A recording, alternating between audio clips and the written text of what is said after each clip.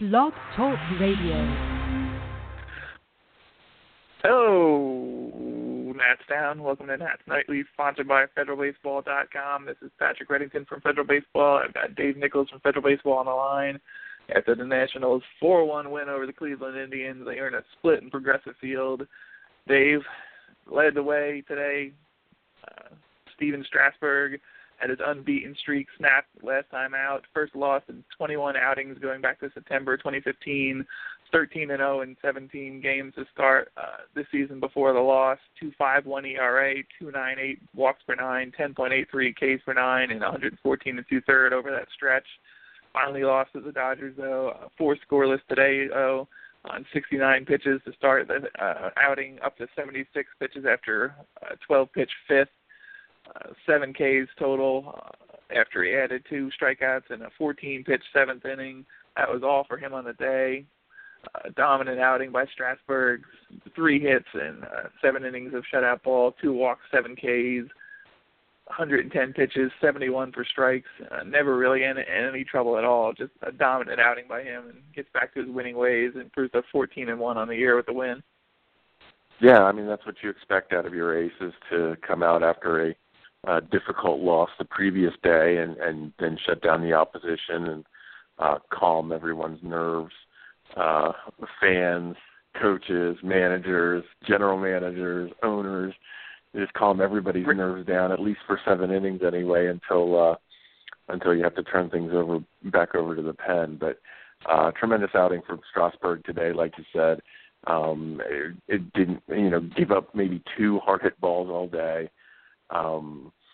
Didn't generate huge strikeout numbers, but then late in his appearance, found something else and got a couple of big strikeouts. So just another tremendous performance. This guy is fun to watch pitch every 5 days, and hopefully this is the start of another long winning streak for him. Down to a 2.68 ERA on the year after the win. Opposing him on the mound today, Carlos Carrasco had wins in 5 of his last 6 starts with a 1.16 ERA over that stretch. 149, 218, 276 line against. Down 2-0 after a Trea Turner single in a 38-pitch second, though. Ben Revere in particular, I think he had a 12-pitch at bat there, really ran up his pitch count early, got him up to 52 pitches after 3 with a 2-0 lead. He set down 10 in a row after that. But Murphy jacked a 2-2 change to put him up 3-0. That was in the 6th inning. They cruised from there. Basically, they added another run. Trea Turner drove in another run with an RBI double, 4-0 at that point. Carrasco has been on a nice run, a little shaky there early, settled in nicely, but the Nationals got all they needed off of him. Yeah, Carrasco's a pretty good pitcher, and the Nats were kind of fortunate that Strasburg was so good today that they didn't have to, that there wasn't a whole lot of panic because, like you mentioned, after that Trea Turner run-scoring hit, he didn't really give up that much past that. So just a nice day from Turner. Drove in a bunch of runs, and after some struggle with strikeouts, he seems to be barreling up the ball really well. He's generating a lot of contact, and that's, that has been his MO his entire minor league career. Is generates a lot of good hard contact. Combine that with a good batting eye, and obviously his tremendous speed. So, it is kind of funny today. Strasburg had trouble getting, I guess it was Ramirez who had a couple of base hits against him, and Carrasco had Trea Turner who he couldn't seem to figure out. So just kind of a weird day that the offense, from both teams came from one guy, but the Nets got better offense out of their guy. Plus Daniel Murphy, what more can you say about this guy? I mean, he's just been the team's absolute MVP all season long, and comes through with another multi-hit effort today. I think that's his 41st multi-hit game of the season. So, just the Nets got enough offense and got a tremendous pitching performance today. 41st multi-hit game, career high, 20th home run, setting a new career high every time he does it. I believe that was his 31st double of the year, off of Crockett later in the game. Just amazing at this point. 351 average this deep into the season is just kind of absurd.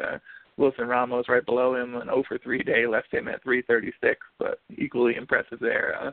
just like you said, you can't say enough about Daniel Murphy. This signing, as we've mentioned numerous times here, considering it was essentially their third option. I know the Nationals are never going to say that, but they did make a play for Ben Zobrist. There was the talk of the Brandon Phillips trade, and when you settle for Daniel Murphy and get what you're getting out of him here, you really just can't ask for more than what he's done so far this season. Yeah, it's like the old Rolling Stones song. You can't always get what you want, but sometimes you get what you need. And the Nats really got what they needed in Daniel Murphy. I mean, they made it a priority during the off season to generate more contact. And while the Nats still do have a strikeout problem, specifically with players like Michael Taylor and Danny Espinosa, and now even Bryce Harper. We're seeing players like Murphy and Turner. I mean, these guys are contact specialists, and there's a little bit of copycatting going on with the way that the Kansas City Royals have been so good the last couple of years, just by generating all the contact and then pressure on the base paths.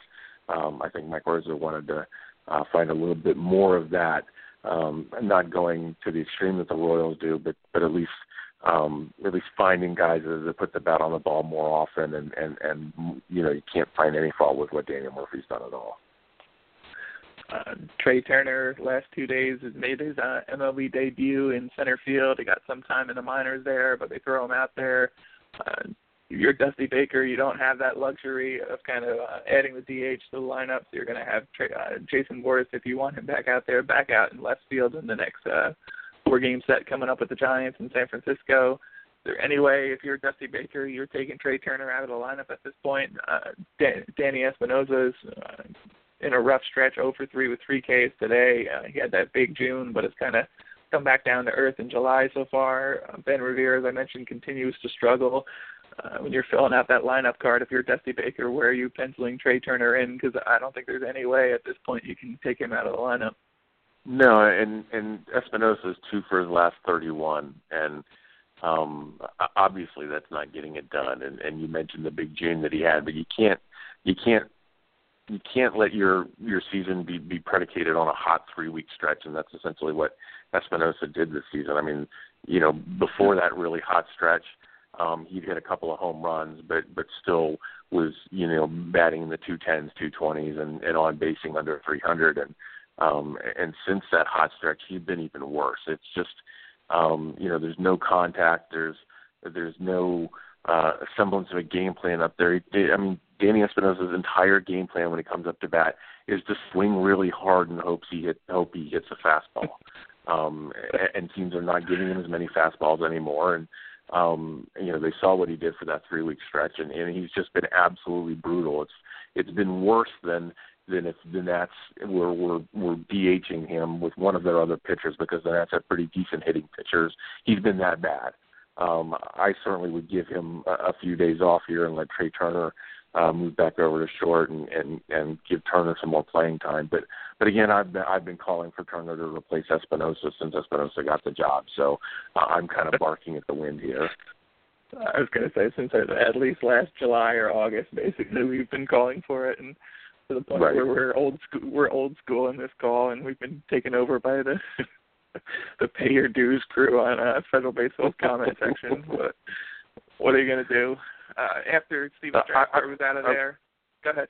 I will say I was surprised that Baker DH'd Worth today and didn't give at least Ramos a day off from behind the plate on the day game after the night game. I thought that he might take advantage of that, but this is going to end up being a pretty brutal stretch for Wilson Ramos. It's hard to take his offense out of the game right now. But at some point you have to give the catcher the day off, and I was kind of surprised he didn't at least give him that day off from behind the plate on the day game today. A little surprised too, yeah. But like you said, the 336 average and the offense he's provided, it is hard to keep him out of the lineup. Opposite field home run last night just to cement that fact. And as I was going to say, Solis and Belial combined for the scoreless 8th after Steven Strasburg was out of there. Felipe Rivero comes on, gives up a walk, which I have a problem with. The 2 singles, not as much.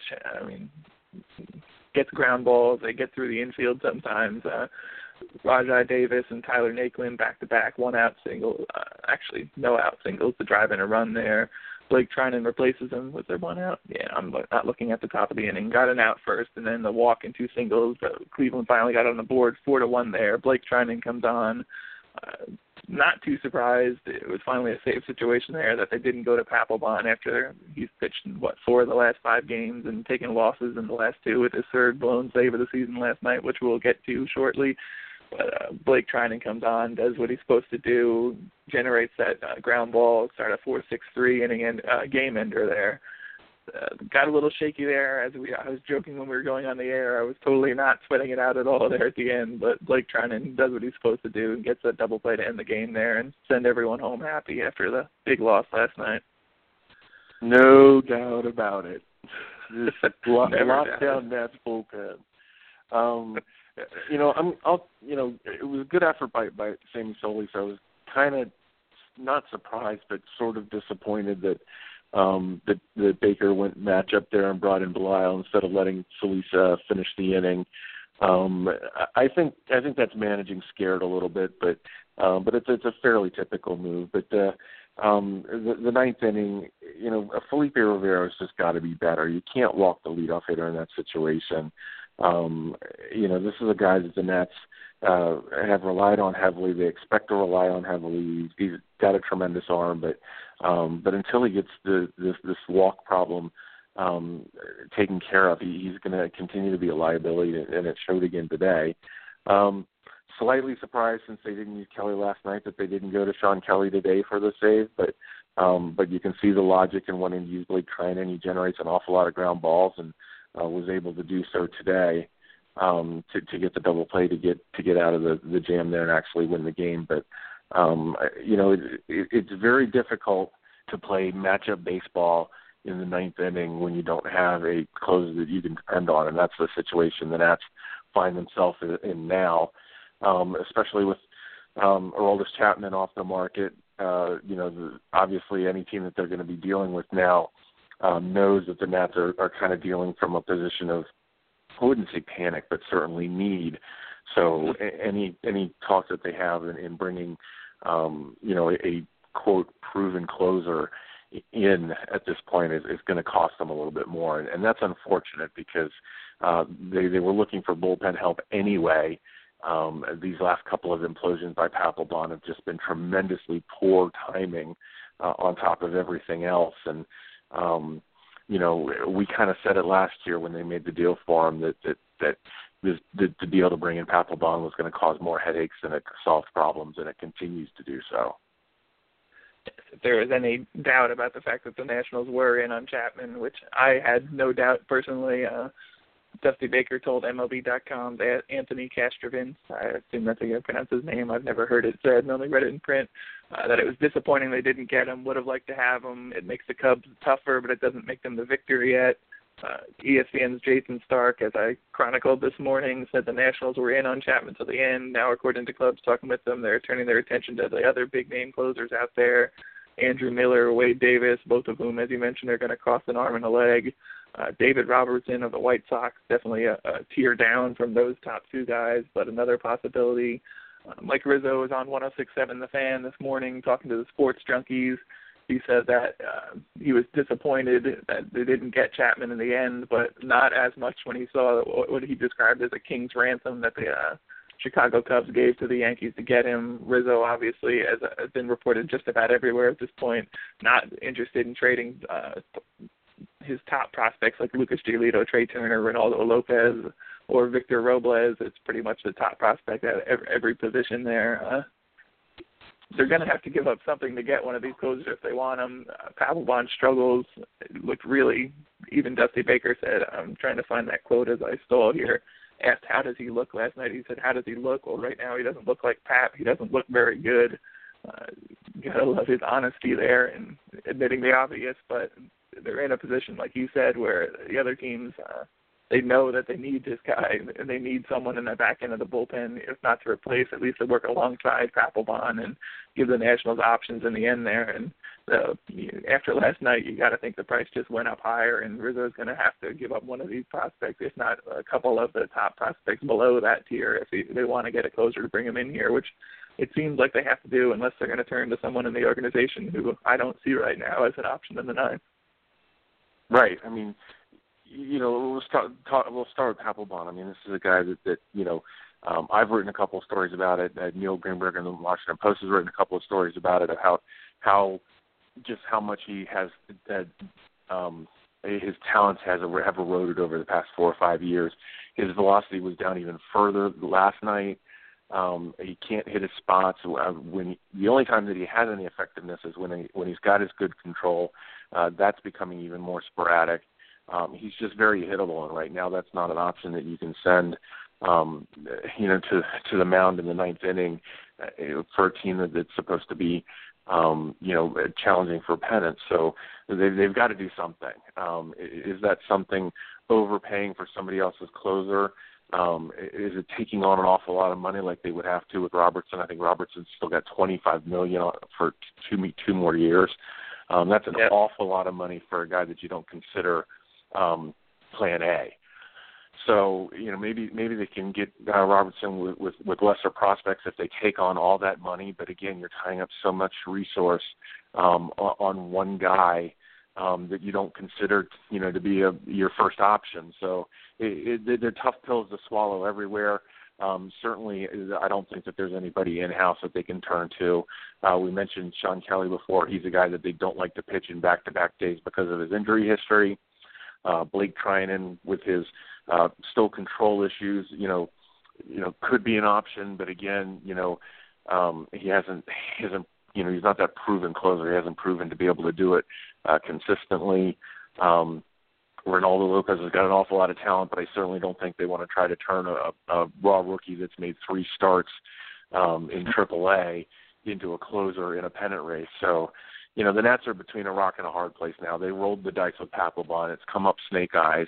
And now they're going to be pressured into making a move that they probably didn't think that they were going to have to do this year. And you just hope that it doesn't cost one of the top 4 prospects in the organization, because any one of those 4 players are going to be just vastly more vital to a team than a rent-a-closer is going to be.